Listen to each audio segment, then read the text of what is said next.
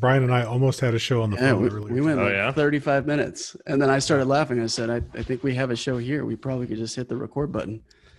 I love that. The only thing I know about you is that you have your own podcast, which is great because the sound and everything is way different than we had a guy calling from a job site, which is great. He was literally in his truck on a job site yesterday, and he was on the phone. If the audio sounds a little bit better, it's because velvety and silky smooth on his end. He's got his own little setup over there for his own show. Welcome to the EBFC Show, the easier, better for construction podcast. I'm your host, Felipe Engineer Manriquez. This show is all about the business of construction.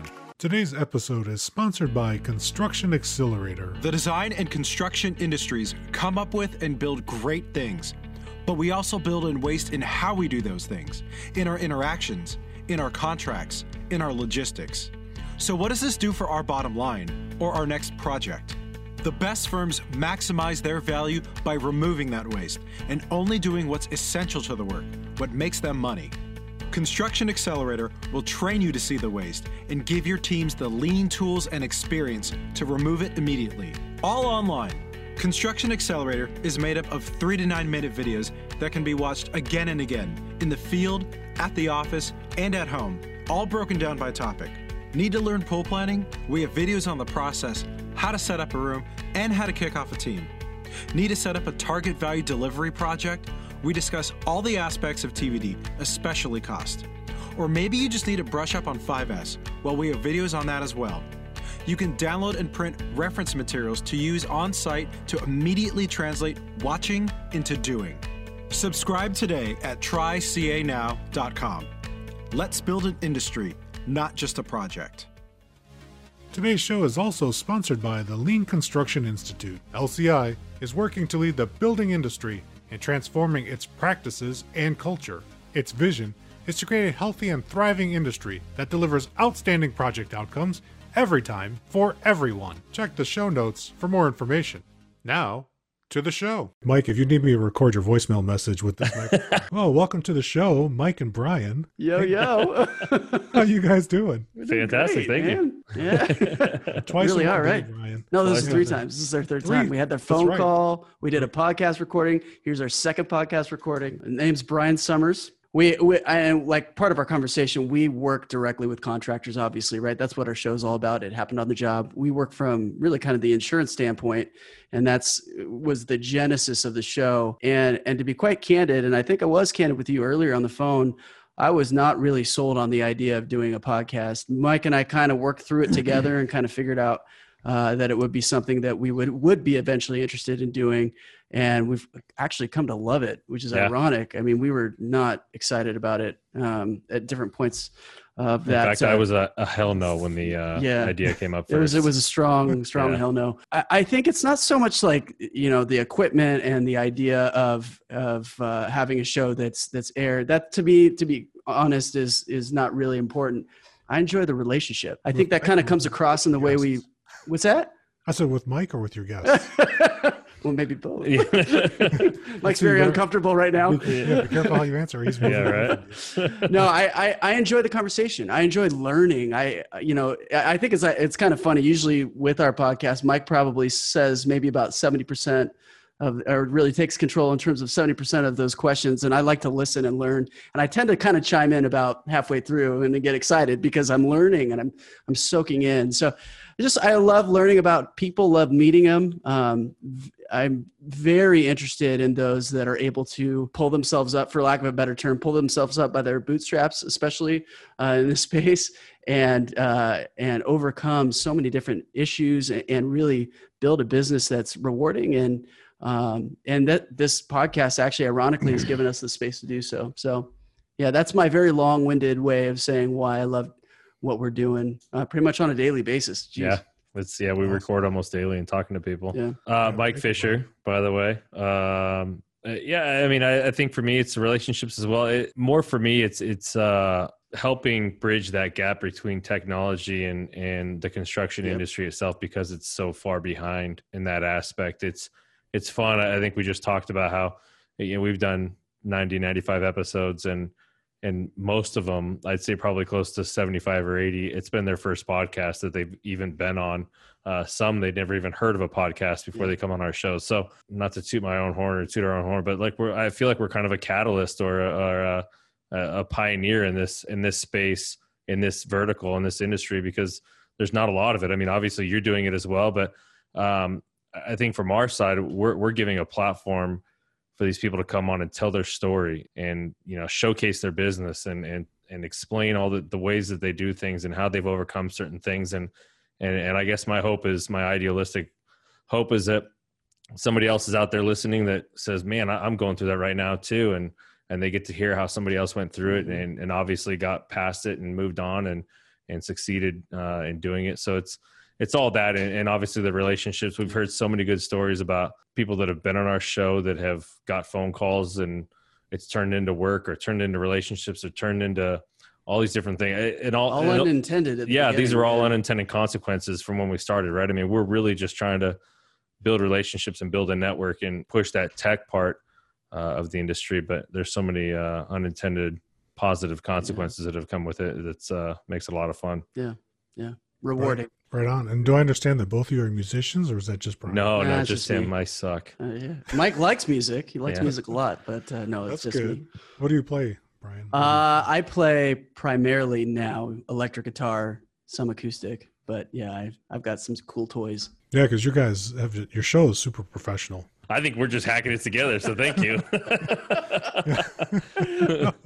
He likes us. He really likes us. When you do something 95 times, it's bound to get better. Oh, well, 100%. Yeah, the first 5 or 6, we were kind of like a little rough, a little stiff. Yeah, a little stiff, but yeah, no, it is good. I've gotten to sample a couple of your shows. When Brian reached out, I was like, oh, thanks, Brian.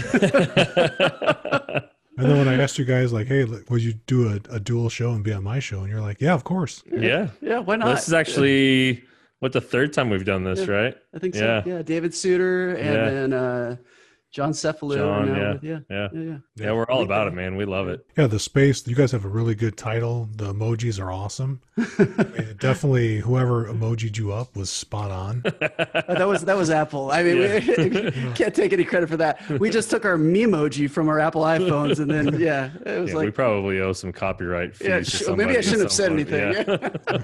The idea for the show, like you guys, like us, like I was encouraged by somebody to do it, and then you listened to them and you tried it. Yeah.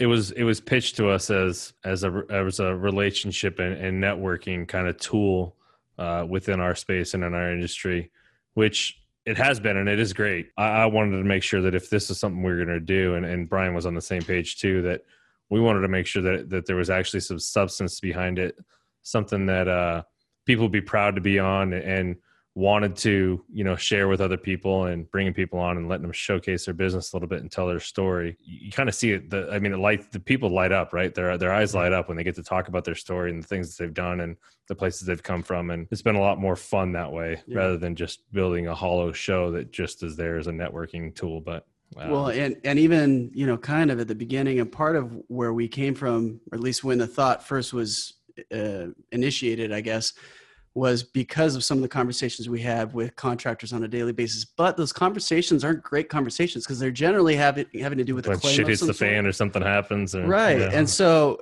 and like I said, all these unintended benefits that you didn't really think to see, I'm now learning about businesses and industries that were never really, you kind of read about them, but we were only a fabric of that, right? Or a piece of that fabric. Right. Now you're learning about, it kind of goes to what you were talking about, Felipe, on our show in terms of always wanting to innovate, always wanting to learn, always wanting to move forward. And that's just probably been one of my favorite parts of the show. Yeah. Most folks, and like yourselves, you see people born with this natural curiosity, and then depending on how they grow up and their circumstances, it gets beat out of them. For you guys, for what you're doing in the insurance space, I don't think there's anything else like it. Yeah, I mean, at least the coordination between the two, yeah, for sure. I don't think we haven't come across anything else. There's definitely people out there doing other construction podcasts. Mm-hmm. Obviously, you're one of them. Nobody from our angle or what we're doing. But I mean, it's not even about that, right? I mean, for us, it's just more about building relationships and building that network of people and kind of creating a little community. The end goal is for this show to be a community and a database for people to kind of go back and as a resource, right? Yeah. Like, hey, how did they do it? How did they do this? How do they see that? How do they experience that? And yeah, like I said, that resource bank for yeah. I mean, contractors. Felipe, you mentioned that you had, spoken with Neil and Jerry actually on our show. I don't think that was connected to the show. I was speaking with another guy who's coming. He's actually recording with us next Thursday. I mean, he shared with me, he's like, yeah, I reached out to one of your other guests that had been on the show recently, Matt D'Arienzo, wanted to pick his brain and learn a little bit more. So once again, more unintended cool benefits of creating this not only learning to network with others, but creating that network of contractors that are willing to actually, talk to each other, speak to each other, that probably never would have had that connection otherwise, or maybe they would have, but it just maybe would have taken longer. It's just it's neat to be a part of that. Yeah, it's only through like participating. It wasn't until I went to my first conference, earlier in my career, where I got to talk to other professionals doing the same type of job that I was doing. Like one of my early jobs as a kid was doing punch list work, overhead punch list. Mm-hmm. So it's like put a hard hat on and just look up at the ceiling, 250,000 square feet of rooms, and like just have like neck aches every day. And then finding other people that had similar experiences and like telling you like, oh, if you do this, you could cut the time in half, and it's like, that is just like priceless. How's that going to happen?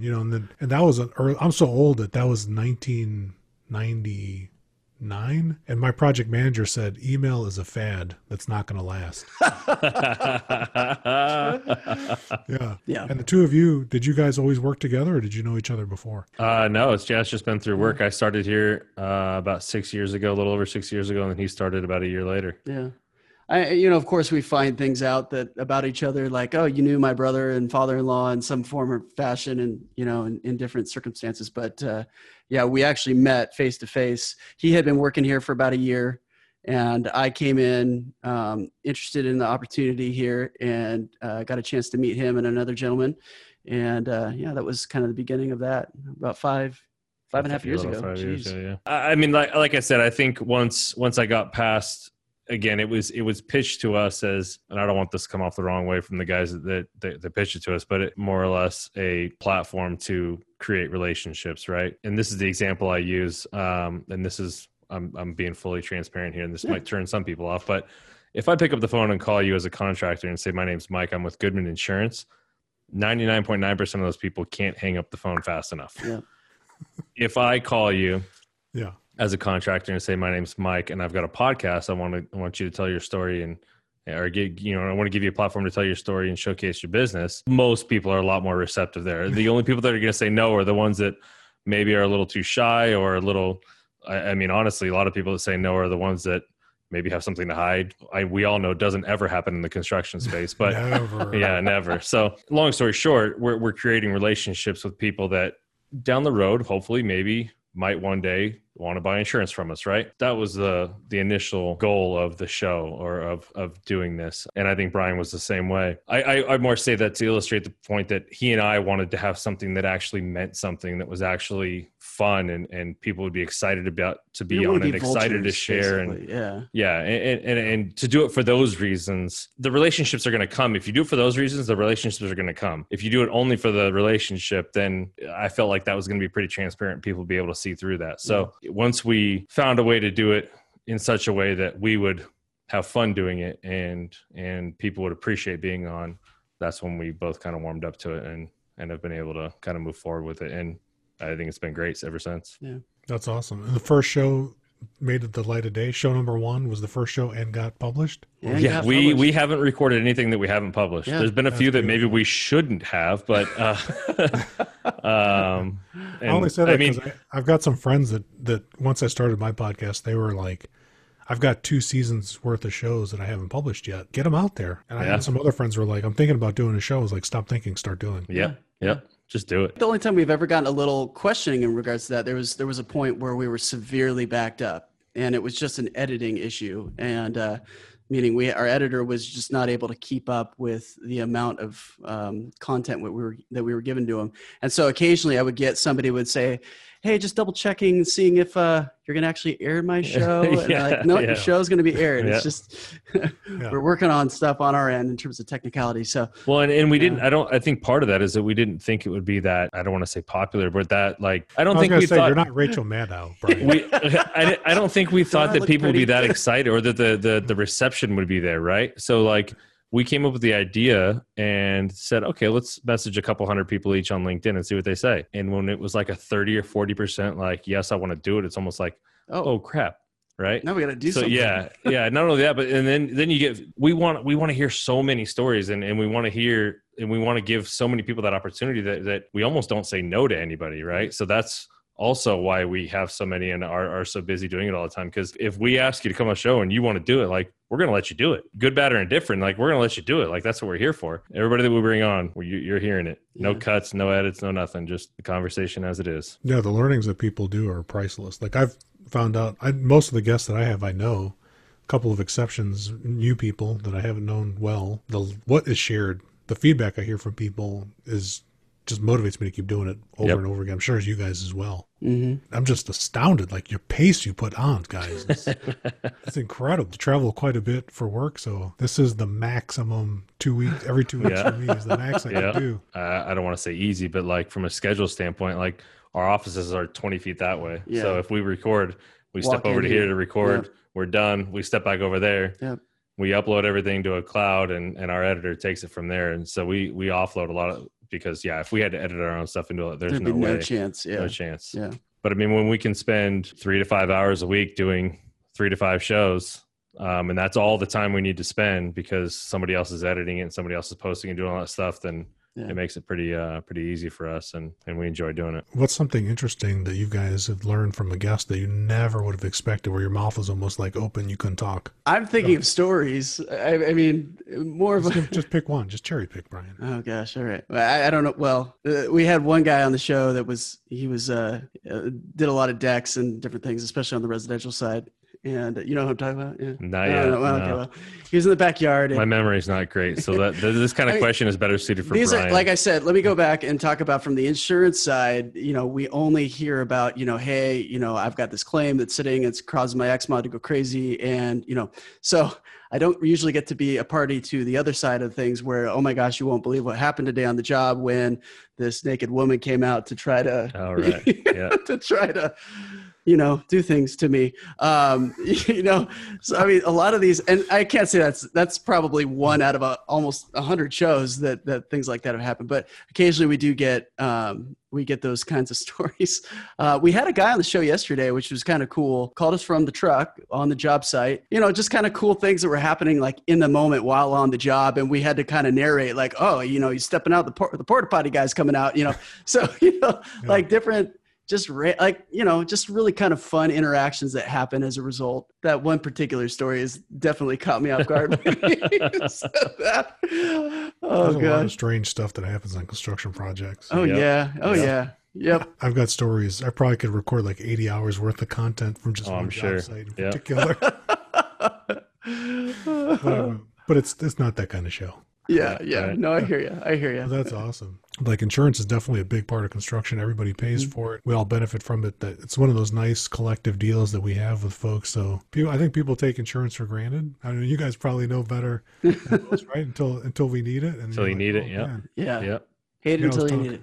Yeah. Even hate it when you need it. But yeah. Do you have like insurance friends where you guys get together and talk about like? No, that's boring as hell. Nobody likes that. Although, I mean, we do end up hanging out together quite a bit, but no, there's a lot of cross collaboration even within the team here. The guy that started our company has been around for 40 years. And so I call him kind of the Gandalf. And so there's a lot of knowledge that's shared internally, especially just because, insurance for anything is different than insurance of construction. We talk to a lot of, especially smaller contractors that might jump into a contract. And so they have to have an insurance policy, and they pick up a liability policy that gets them on the job. And they think they've got, they can get the job and go forward with the work. But when a claim happens, like you were mentioning earlier, they don't actually have coverage. So there's a lot of those things that if you're not in the construction space and know how to read those forms on a construction or a liability policy, and what contractor would know that? It's an 85-page document that, it gets stuffed away, and basically they need the policy number and the carrier name to be able to get paid and continue to work. And it's only when it starts raining that they need to pull it out again, and they realize that man, I've got a terrible broker that put me in a bad position. And so a lot of the knowledge that's shared is, and Mike's been around the business. He was here a year before me. And then he also had several years prior, and with a mom in the insurance space. So he's got quite a bit more knowledge than I do. So I've gotten the benefit of that because I came from a completely different industry prior to insurance. So the nice thing about sharing a wall, I can walk around the corner and say, "Hey, Mike, I need some help." So there's a lot of that goes on here, which helps, especially with construction. So no, it's exciting. Like, for people listening, if you don't get the chance to be in a lawsuit, you're missing out. Amen. Yeah. Exciting. That's the word we'll use. Yep, for sure. It's exciting. It was like, I met so many lawyer friends over the course of one claim that went on for 9 years. Ugh. The lawyers were pretty cool, and they were telling me that in law school, the vast majority of construction case examples, or just examples as they're learning, even before they decide they're going to work in construction space, it's construction lawsuits. Yep. It's just predominant. Yep. Well, the construction industry itself creates a lot of the statutes and the law in most other industries as well. Precedent. It's funny because we go to insurance seminars. Want to talk about exciting. Want to talk about exciting, a lot guys. Of coffee at those. Yeah, want to talk about exciting. But it's funny because, I mean, being producers or brokers that only work in construction, obviously only know that niche, right? But these insurance seminars that are enthralling and invigorating, they're supposed to cover all industries, right? But same kind of thing. Almost every example they give as to why this policy is written this way or why this is done this way or what you're supposed to be looking for has to do with construction. So it's good in that sense that, I mean, most of those things are built around what we do, but yeah, to prove your example, that's what drives a lot of the litigation and especially in California. Oh yeah. My daughter the other night, 13, she comes downstairs and it's about 10 o'clock at night. She goes to bed at 9. And I said, "What are you doing up?" And she goes, "I can't sleep, Dad. I'm thirsty. I'm hungry." Kind of goes through the litany of things. And I said, "Do you want me to tell you about general liability exclusion forms?" And she goes, "No, I'm going to bed." All right, worked. That's awesome. I'm going to use that one tonight. Yeah, right.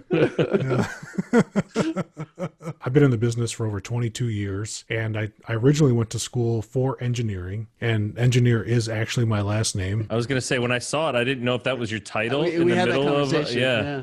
And I got into school thinking that I didn't want to work with my parents. Like, love you, Mom and Dad, but they worked in a different industry altogether, more in manufacturing. And I was just like, I got to try something different, be my own person. So I went to school for computer engineering, of all things. And then I was in school. I'm old enough to remember Y2K and old enough to remember how overblown and exaggerated it was. Well, did you think that at the time, though? What do you say? Yeah. Did you think it was overblown and exaggerated at the time? Oh, yeah.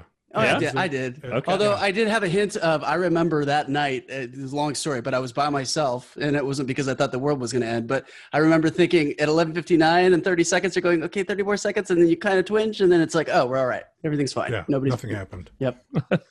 So, but the downside to that was the economy like really heated up as that was happening. So I'm in school halfway through getting my computer engineering degree, and like nobody could get jobs after Y2K was over. Like first there wasn't enough people, and then there were too few people, and then not enough demand. Yeah. So I just flipped over to electrical engineering, and that's what I actually graduated in. A buddy of mine was working for a large general contractor in Chicago. That's where we grew up. Got the little Sears Tower over my shoulder, if you can see it. I flipped over to that, and my friend said, "Hey, you got to check out this job." He wasn't trying to even make me think about construction. He was a fellow electrical engineer and took me to check out a job, and I just fell in love with it. His company was at a career fair. If you look me up on LinkedIn, you can figure out what company I'm talking about. It's the Big Blue is their nickname, and went to work for them right out of school. 4 years later, 2008 comes, something that affected pretty much everybody that listens to your show. Yep. The recession of 2008. We ended up going west, and I got started to work for McCarthy Building Companies. That was 12 years ago. It's like I just closed my eyes and it was yesterday. Yeah. But half my career I worked in construction as an engineer, project manager type. Even did a little time as a superintendent in Chicago, which was awesome. Downtown Michigan Avenue was the last time I got to be a superintendent on a 21-story high-rise overlooking Millennium Park. Wow. That was awesome. Yeah, 6 North Michigan I got it here too, right after, '08, the scar from '08. Right. I got those good memories there. It started working at McCarthy. It was somebody at McCarthy that turned me onto this whole idea of lean construction. And it was just all of this borrowed from manufacturing that goes way back. I mean, the roots of lean construction, for those that don't know, it just goes way, way back. Lean is not L-I-E-N, as some of your listeners might be thinking about.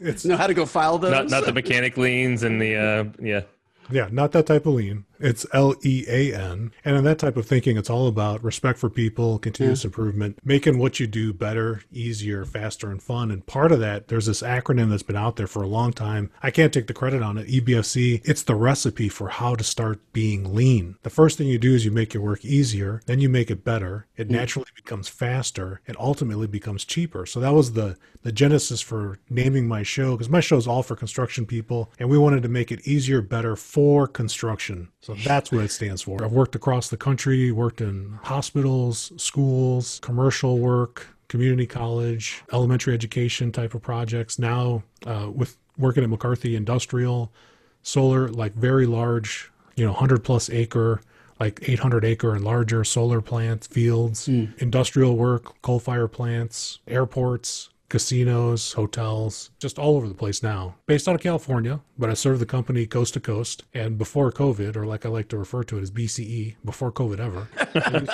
I used to fly quite a bit. Demand is still high. When COVID hit, it didn't affect the job other than just the location. The job stayed, demand went higher, and we'd been doing actually more. Like I had time to start my podcast, which just happened in July. Early in my career, and I'm sure a lot of people know this too, like things that really made your job easier did not always come from the immediate vicinity of what's on your job. Sometimes the idea and innovation came from somewhere else. Right. So for us in construction, like borrowing from manufacturing, and manufacturing was borrowing from shipbuilding, and shipbuilding was borrowing from the military, and everybody just kept borrowing from other industries. And those types of ideas just make it so impactful. The innovation potential is like infinite. The last thing I did for McCarthy before I went into this role was a project manager on a traditional design bid build project in the city of Orange for Chapman University. And that's actually perfect, because my next question was going to be, going into this role, was it something that you pitched to them as, hey, look, this is what I can do and this is what I want to do full time? Or do they come to you and say,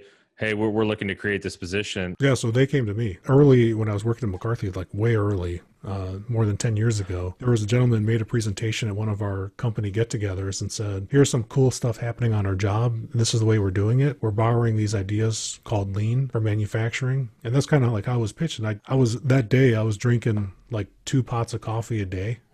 Like if you can imagine, I'm sure you got listeners out there that are probably close to that type all of jittery. Yep. No, that's just to stay awake because you're just working so much. This was just totally radically different. So I got involved in this little group, just like volunteer for fun. We would get together outside of work in the beginning and then inside of work hours later as you build your capacity to be able to volunteer more. So I became part of this little group, and we were experimenting, reading books, studying, encouraging each other to try new things. And this little group grew. And eventually 2014, the company noticed and said, hey, we'd like to pilot this as an initiative across the company. And we want to come to people like you in this group that are doing this. Could you try this and make it more formal? And we're like, sure. And they're like, what are the things that we could do? Like, so they had an idea of what they wanted to do, upper management. And then we had an idea of what we had been doing for, at that point, probably about 5 years or so, maybe closer to 8 years. Some of the people had been there longer than I was. And then we had 2 years of that. That was 2014. So we piloted. I was on a job that just coincidentally took over 2 years to finish. And then at the end of that, they decided, based on the results, the impact of the company, let's get more of this. So they made the position, they advertised it publicly and privately. They said, we strongly encourage you to apply for this position. Like, hint, hint, wink, wink. Wink. yeah. And then the guy that interviewed me, my first interview was the COO, Scott Whitcop, and he was really cool in the interview, like just getting to know. It was the first time we'd actually had like a real conversation. They were like, we want to have you talk to him because your role is going to be national. It's going to touch multiple regions. We just want to get a sense of like, is this something you're A, interested in, and B, are you even going to be good at it? Right. Right. So that ended up being a really cool conversation with him. And the rest, they say, is history. 2 years later, got promoted to national director for the whole organization. So then I had to take on more strategy type of function for the role, still working with tactics. And then we've had demand increasing and surging ever since. And we've got ourselves well positioned across the company. I still will bump into people in the organization that don't know what I do. That still happens. I mean, yeah, it's a lot of people, but most of the leadership. Yeah, 5,000, yeah. And we're expanding, what we're doing now, from a group of people just doing it for fun to encourage each other to now it's part of how we're doing business. In a really small span of time has been really incredible to be a part of. And I was going to say, that's going to be fun. Yeah. Yeah. And I know my counterparts at some of the other companies, and through the work with some of the nonprofits like the Lean Construction Institute, we do compete with each other and check notes. Right. Like, what did you do? What have you done lately? Yeah. Yeah, because at these different events and at seminars, you can see what people are doing and what's going on in the industry and what we're facing. We're all facing the same thing. We're an industry of tradition. There's a long established way for how things are done. And if you rock the boat too much, it's just, you can only change so much so fast, but there's definitely things that you can do where you can have returns on your investment, like to the tunes of billions of dollars. Yeah. That's the type of payback that some of this stuff has. That's crazy. And it's been really cool. There's just been no slowdown for what the company wants to do with it.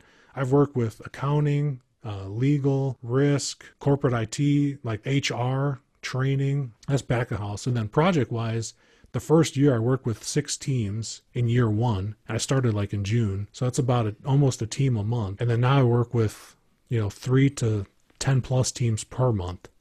Wow. Jeez. So that's where I was actually going to go. I was curious if more of your work is done, like you said, in the back of the house on the operations side, or more, in the field. Labor, Where do you? I would imagine you probably find more room for efficiencies in the field, right? That's probably where you get the bigger gain. But there's probably a lot of systems that can be. You'd be surprised. You can get a lot in both spots. Like if you're a friend of mine used to always say, there's people that work in the business and there's people that work on the business. And good businesses can find people to do both. Right. Today I'm not alone, even though I'm by myself and departmentally, organizationally. I report to Scott's my boss now, so I report directly to him. And we talk to the C-suite pretty often. So it's really good to get their feedback, and they're setting the tone and direction for the company, and I helped support to achieve that with all of our partners. Right. And so the way we kept that model of these volunteers forward, because those people definitely gave me tons of insight. I didn't start at zero when I joined that group. I started where they were, and they helped to onboard me and guide me. And then from there, I was able to take off. And when you dedicate yourself full time to something, you can really get exponentially more effective than if you're just trying to figure things out by yourself. So the people that I work with every day, day in and day out,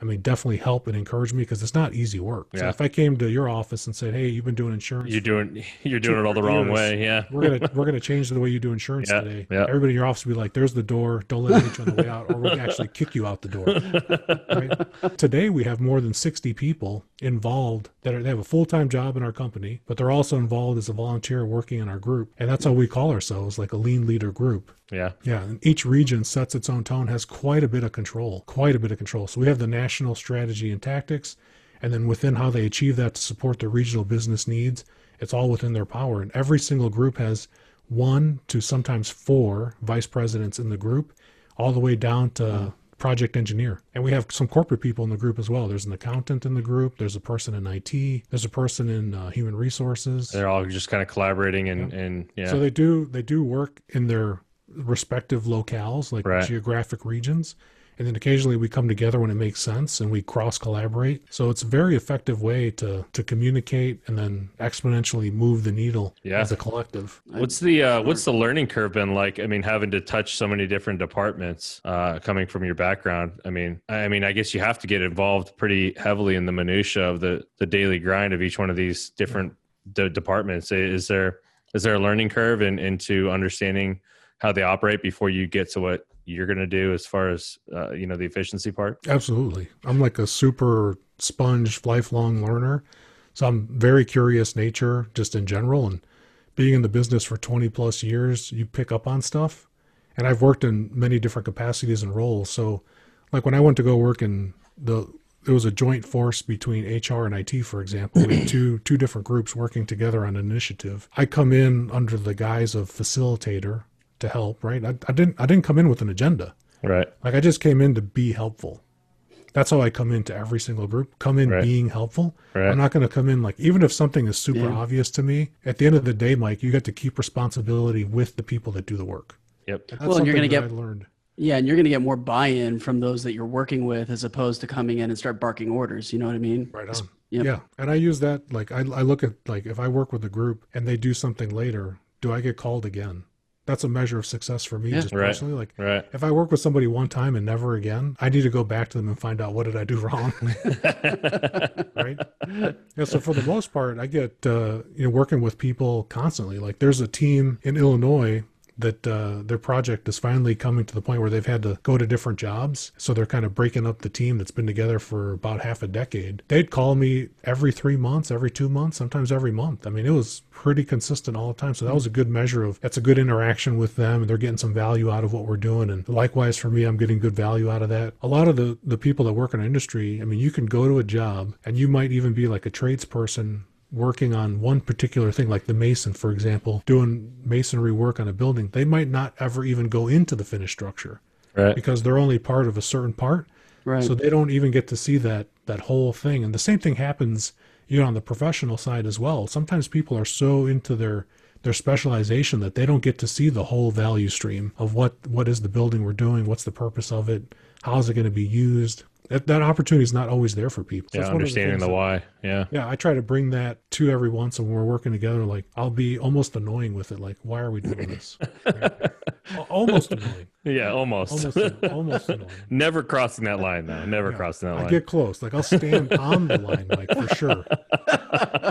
For sure. Yeah, for sure. Are you getting more of your direction from the top level executives who are looking at P&Ls and efficiencies and like that, or is it more requests from the departments directly saying, "Hey, we're have needing that help with information this, to trying to the get more C-suite, yeah. efficient and doing all those kind of things," or is Yeah, it? so- I would imagine it's a mixture of both, but where are you getting it more heavily? Well, I get to see the same things that they see. So there's reporting mechanisms in place like all larger size companies. Yeah, when I talk to leadership, I'm trying to listen to more where do we need to go based on what they're hearing in the marketplace, what's coming down the line, what initiatives are important right now and why, and then how can I help achieve those things with the work that I'm doing with the people I'm doing it with. So like when I go back, so I'm seeing the same things that they see. So when we talk, we're already not like they're having to explain to me, what these numbers are. I know the numbers like they know the numbers, Right. which is a good thing. We've got a lot of transparency at this level so we can see what's going on. And we're an employee-owned company, which makes it really easier.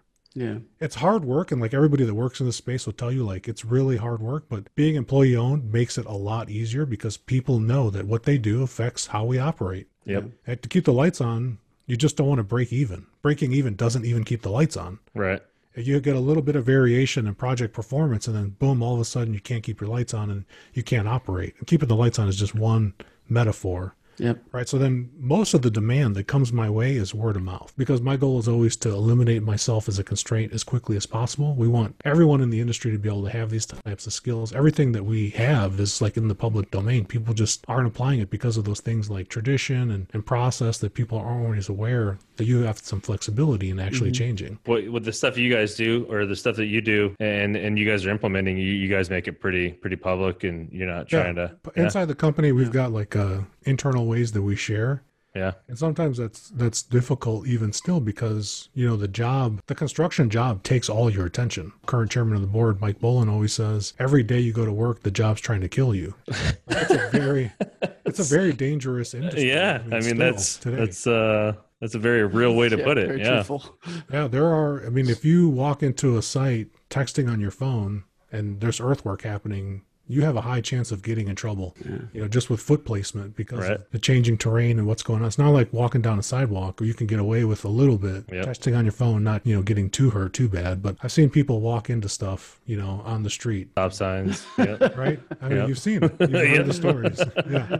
If you haven't seen it, I'm sure there's a Google channel dedicated, or Yeah, YouTube channel right. dedicated Yep. to it. Yeah, for sure. Yeah, for sure. Yep. So like on the site, you've got to be aware of a lot of things and the conditions change daily. You've got to be really aware. And the same is back of house too. Like when people are managing the site from afar, back in the construction trailer or whatever, and they're dealing with the business things, they've got procurement that they're always focused on to make sure the right stuff is there to feed, the people working in the buildings or whatever the type of construction is to keep it going. It just does not happen by accident. It's a very intense, coordinated effort. And the people that do it, they do it really well. Like there are a lot of good firms out there doing it. The people that we have, I'm super happy to call partners, really focused, and they care deeply. That's like one of the things that you can't really quantify. Like, how much do people care? Yeah. You could tell when you go to someone's job, like to what level of care they have. And you can tell when you talk to folks, like how engaged they are. And that's one of the cool things about, working here is that our engagement's pretty high.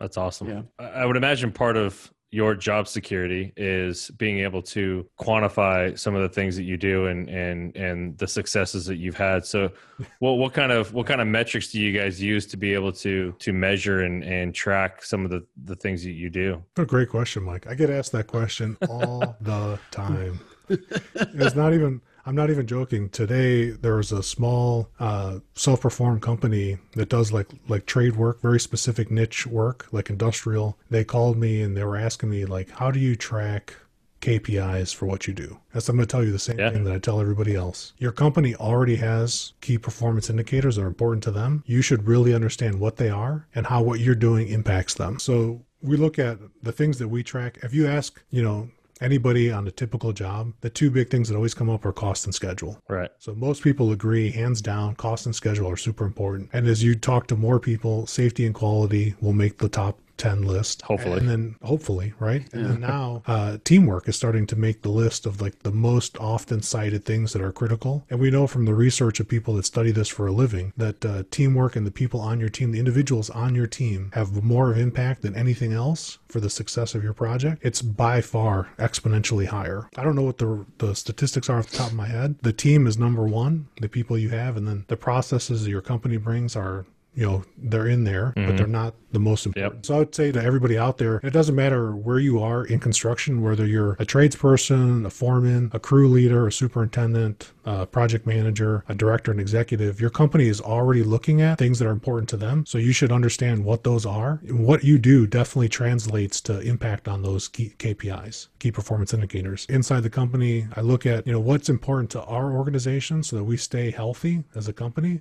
That means that we're keeping our people, because I look at that, the people more so than the other things. And then I will also look at cost and schedule. And then we see what are we doing to move the needle on those? And that's how we engage. There's a lot of lean tools out there, more than 100. There's more than 100 different tools with processes to improve stuff. And I don't recommend all of them. So I always recommend stuff that we try and then that actually impacts what we're trying to do. Because you can shine something. They call it in other industries call it gold plating. When something's already gold and shiny, you can keep gold plating and it doesn't get any shinier. It doesn't get right? So we don't want to do any gold plating, but we want to just deliver. I tell the customers, like, we want to give you exactly what you contracted for and not a penny more. Yeah.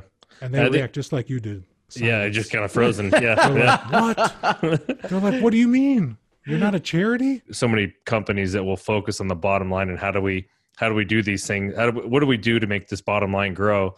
Not understanding that first step is the people, right? Like getting the people to buy in and to love what they do and be part of that team and have that atmosphere. And it's obviously people that come onto our show that are, executives and CEOs or have their own business construction company. They tend to be successful, right? There's not many people that want to come on this show that aren't doing well, right? They don't want to come on and talk about how they're doing if they're not doing well. Yeah.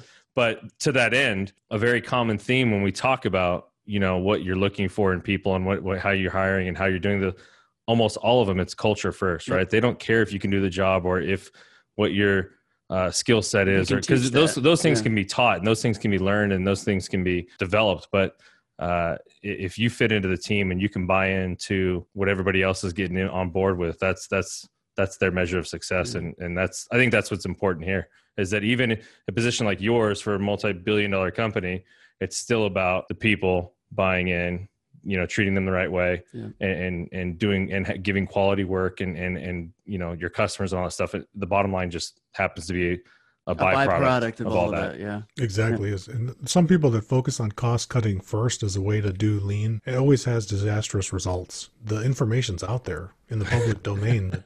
But it's so much easier. So much easier. They're like, oh, we can just, do half as much. And then you just make twice as much more. And it's like, no. That's not Doesn't work that way. 1 + 1 does not equal 5. No, but there are a lot of failures out there. And then, in the type of industry we have, it's a very siloed industry.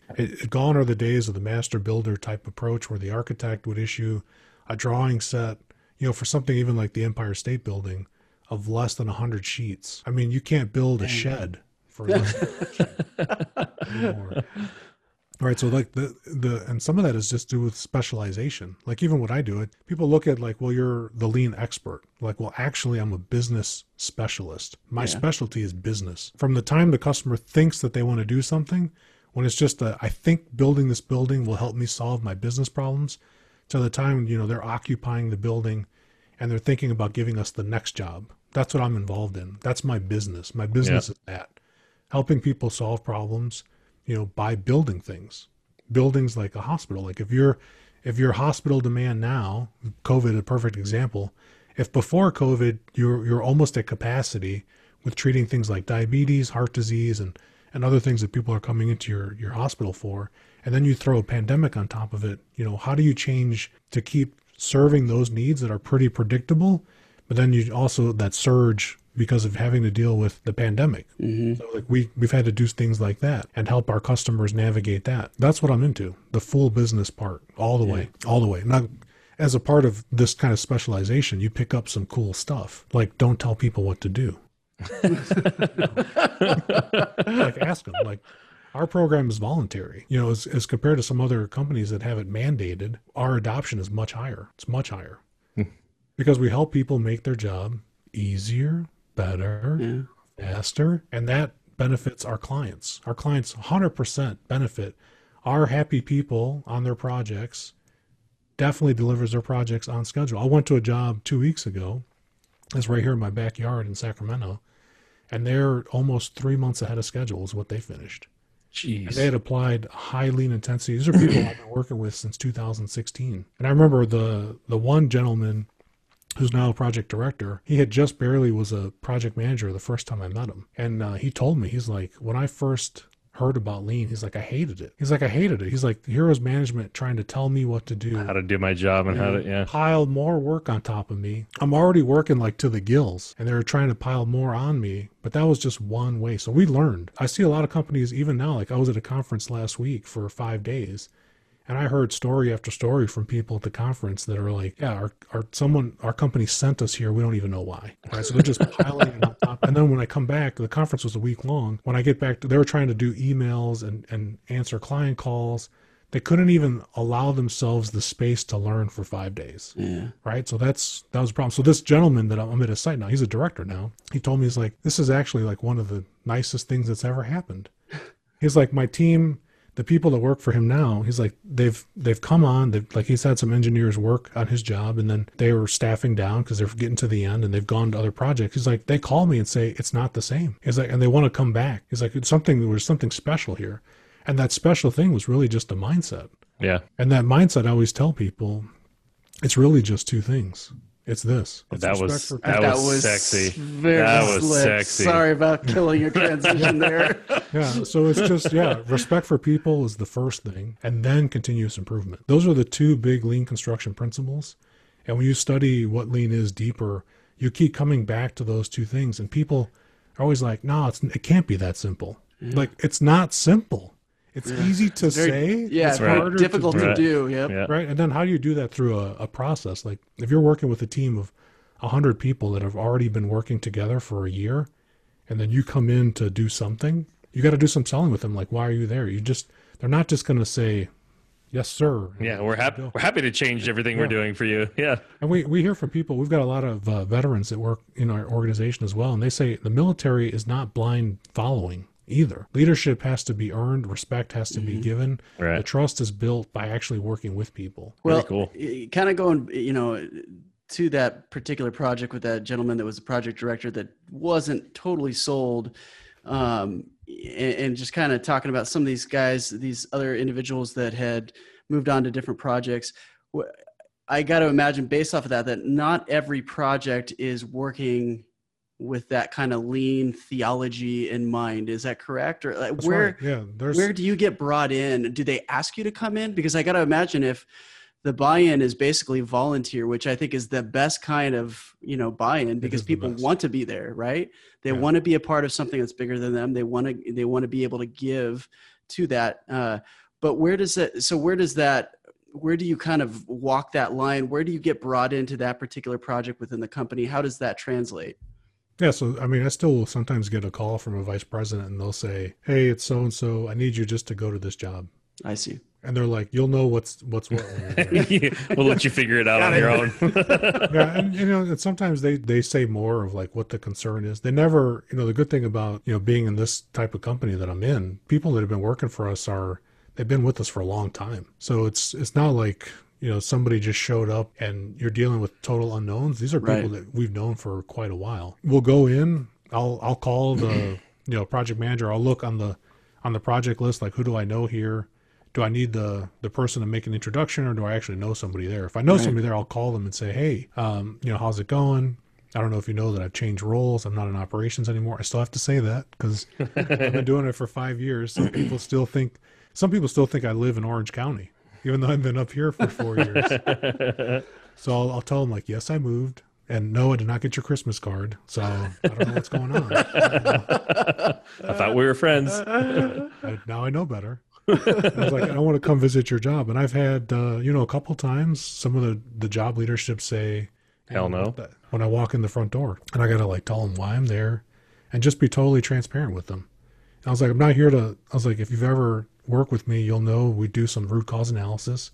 Never once has the source of something that's gone wrong on a project actually been an individual person's. Right. It's not personal. Yeah. Yeah. It's not been a personal fault. It's usually some systemic thing, some process issue.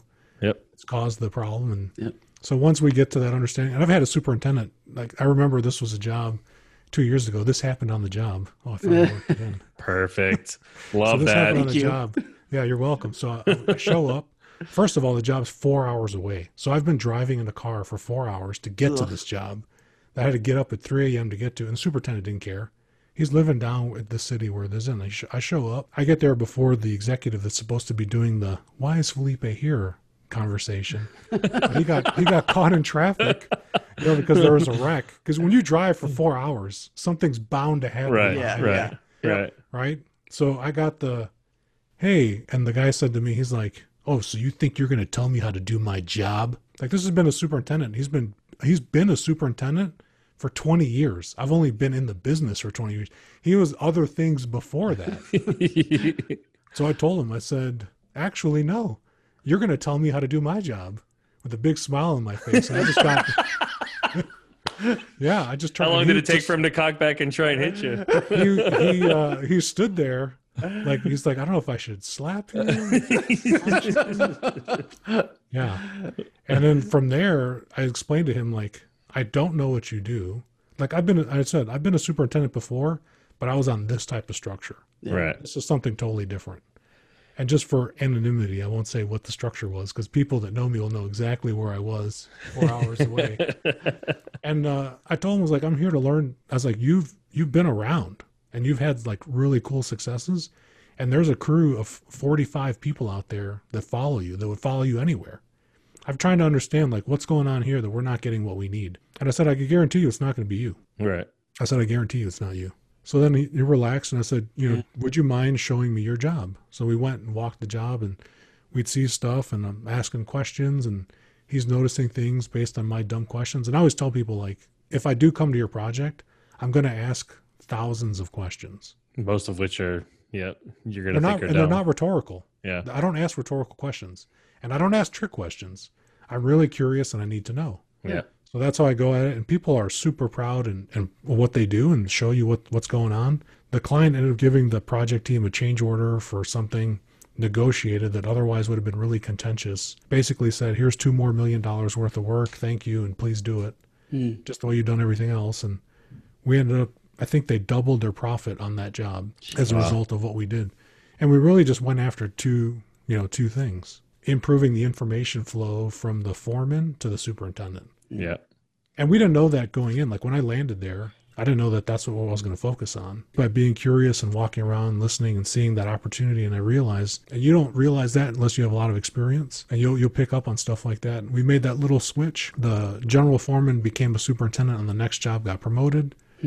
The project manager became a senior project manager. The director became an executive vice president. I mean, like, just a nice chain reaction. Not all at the same time, but like the changes definitely helped them and impacted them in positive ways that it carried them forward. And now I can call any of them and say, hey, I'm thinking about this. What do you think? And we can bounce stuff off of each other. Yeah.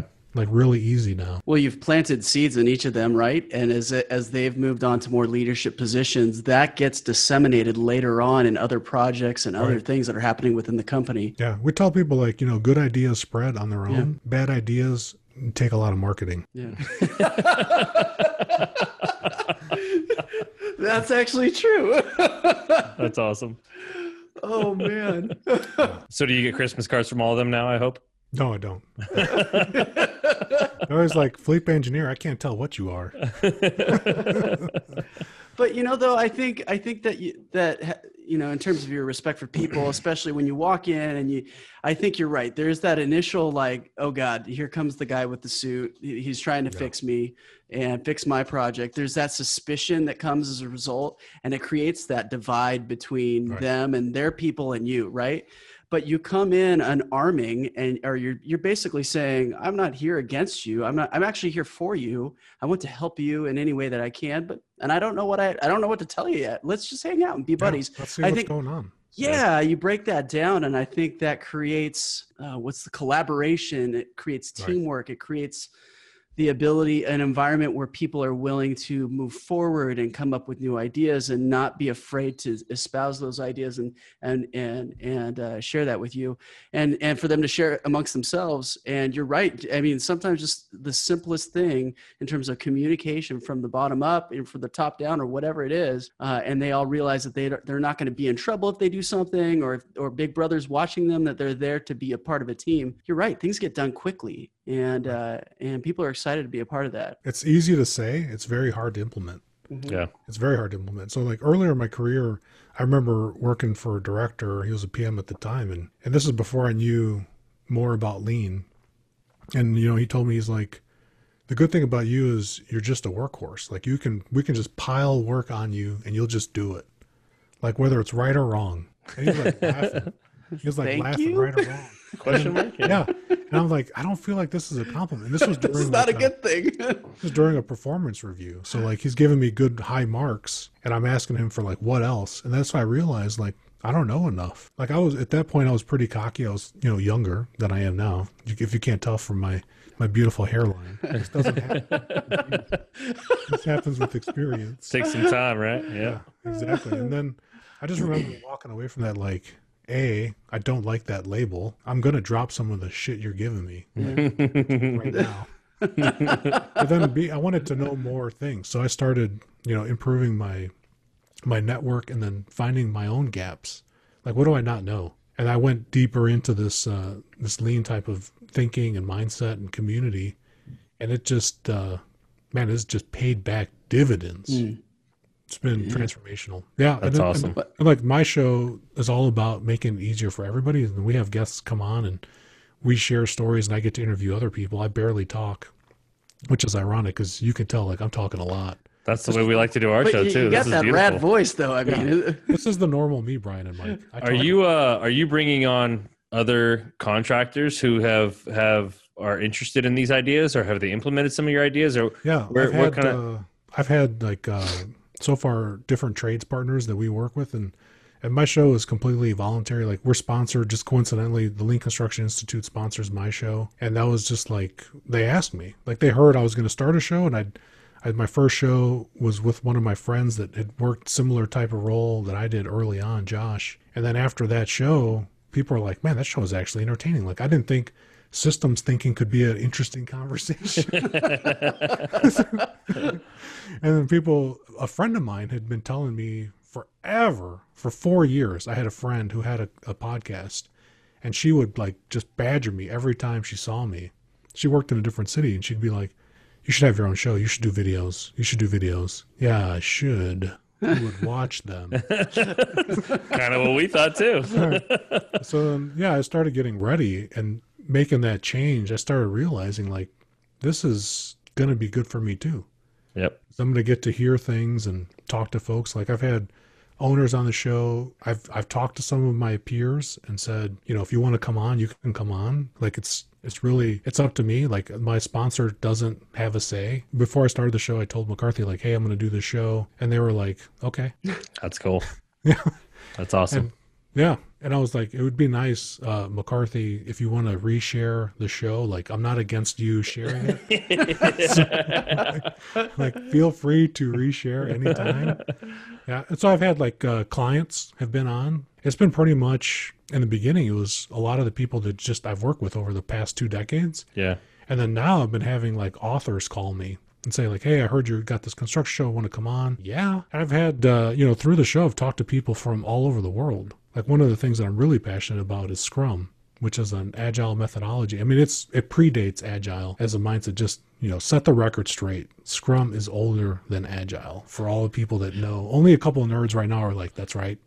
And everyone else is like, what? We thought it was like so Scrum is it's a management framework that allows people to get work done incrementally faster, more valuable with less effort. So that's like the short and sweet definition for complex work. Could be products or services.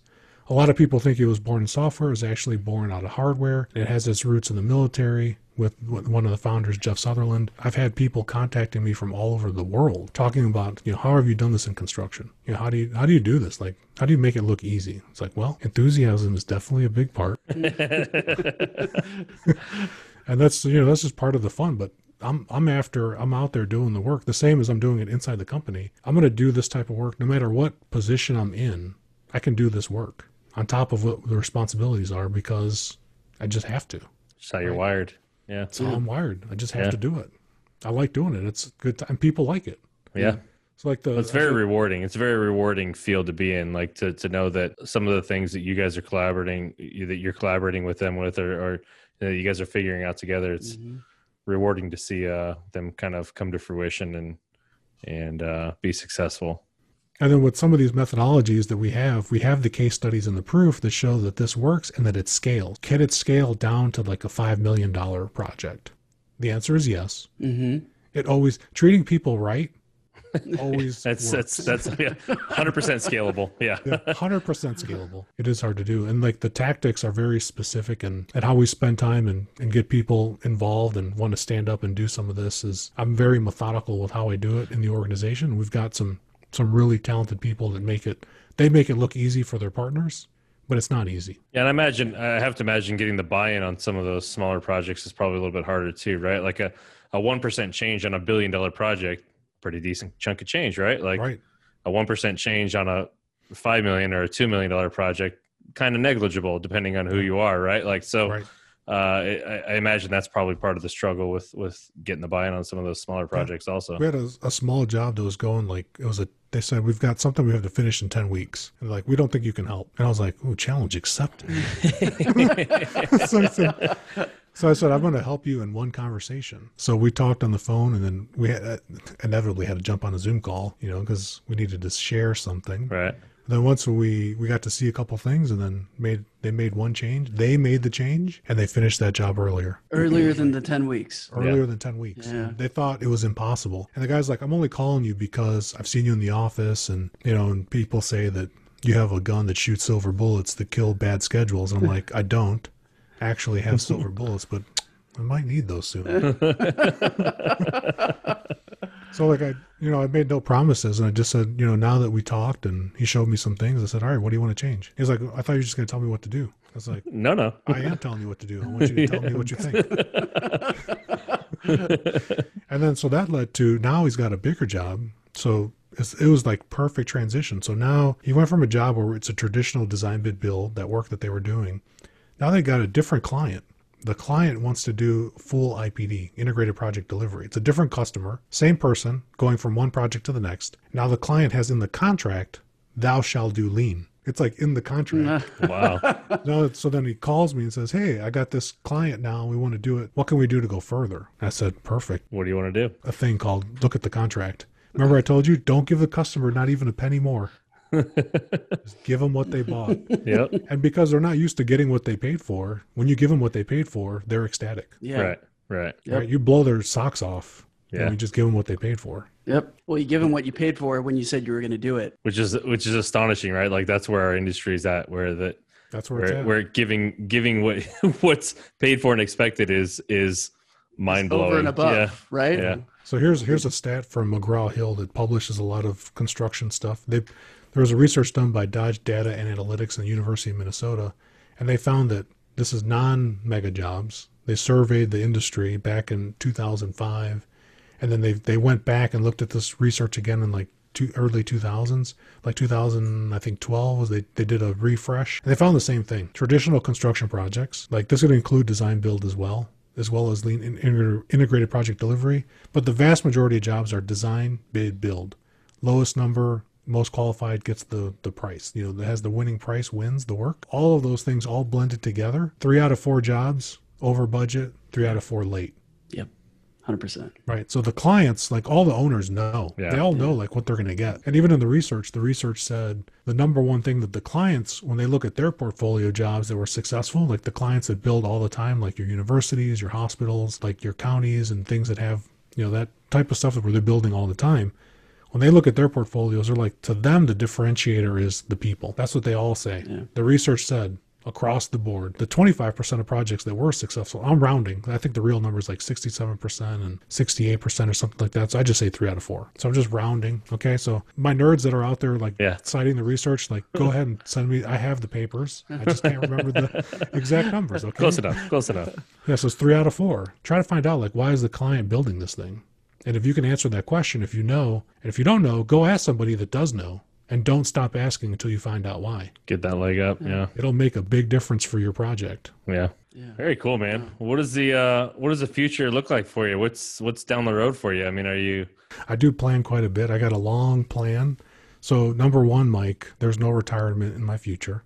I can't imagine that there would be, especially if you're always asking questions and looking to innovate. Yeah. Always learning. So one of my mentors was William Edwards Deming. He died at 93 years old working. Ugh. That's awesome. Some of my other mentors were the same way. Like they were just never going to hang it up. Yeah. Jeff Sutherland, I think he's over 80 now. Wow. And he's still going strong like a boss. I told him like he's even aging better than I am. Yeah, he's aging like a boss. That's awesome. Yeah, and like he's got he's got people that are stepping in for him too, but like why would you stop? Yeah. That's what I always say. Like, why would I stop? Like, there's people always calling. People want to get involved in work. So long term, no retirement, right? That could change, but probably won't. I was like, in the short term, I just this year had a software company contact me. I'm going to start serving as a board advisor to their company. And I had some other companies do the same thing earlier this year. So I had to look at a couple board positions. So now I'm going to serve some of my volunteer time, help guide them so they can deliver and do the same thing that I want to do, is make the work easier for people. Very cool, man. And even when it's easier, Mike, it's still not easy work. No. Yeah. You don't want it to be. I mean, that's a snoozer right there. Yeah. It's a lot more fun when there's a little bit of a challenge to it. Yeah. Just don't stop, man. Can't stop, won't stop. And then people, if you message me on social media, I will actually talk to you. Perfect. Like I love. You're not too big time yet, I can say that's true because that's how we got together. Yeah. Very cool, man. Super cool. Very special thanks to my guest. I'm Felipe Engineer Manriquez. The EBFC show is created by Felipe and produced by a passion to build easier and better. Thanks for listening. Stay safe, everybody. Let's go build.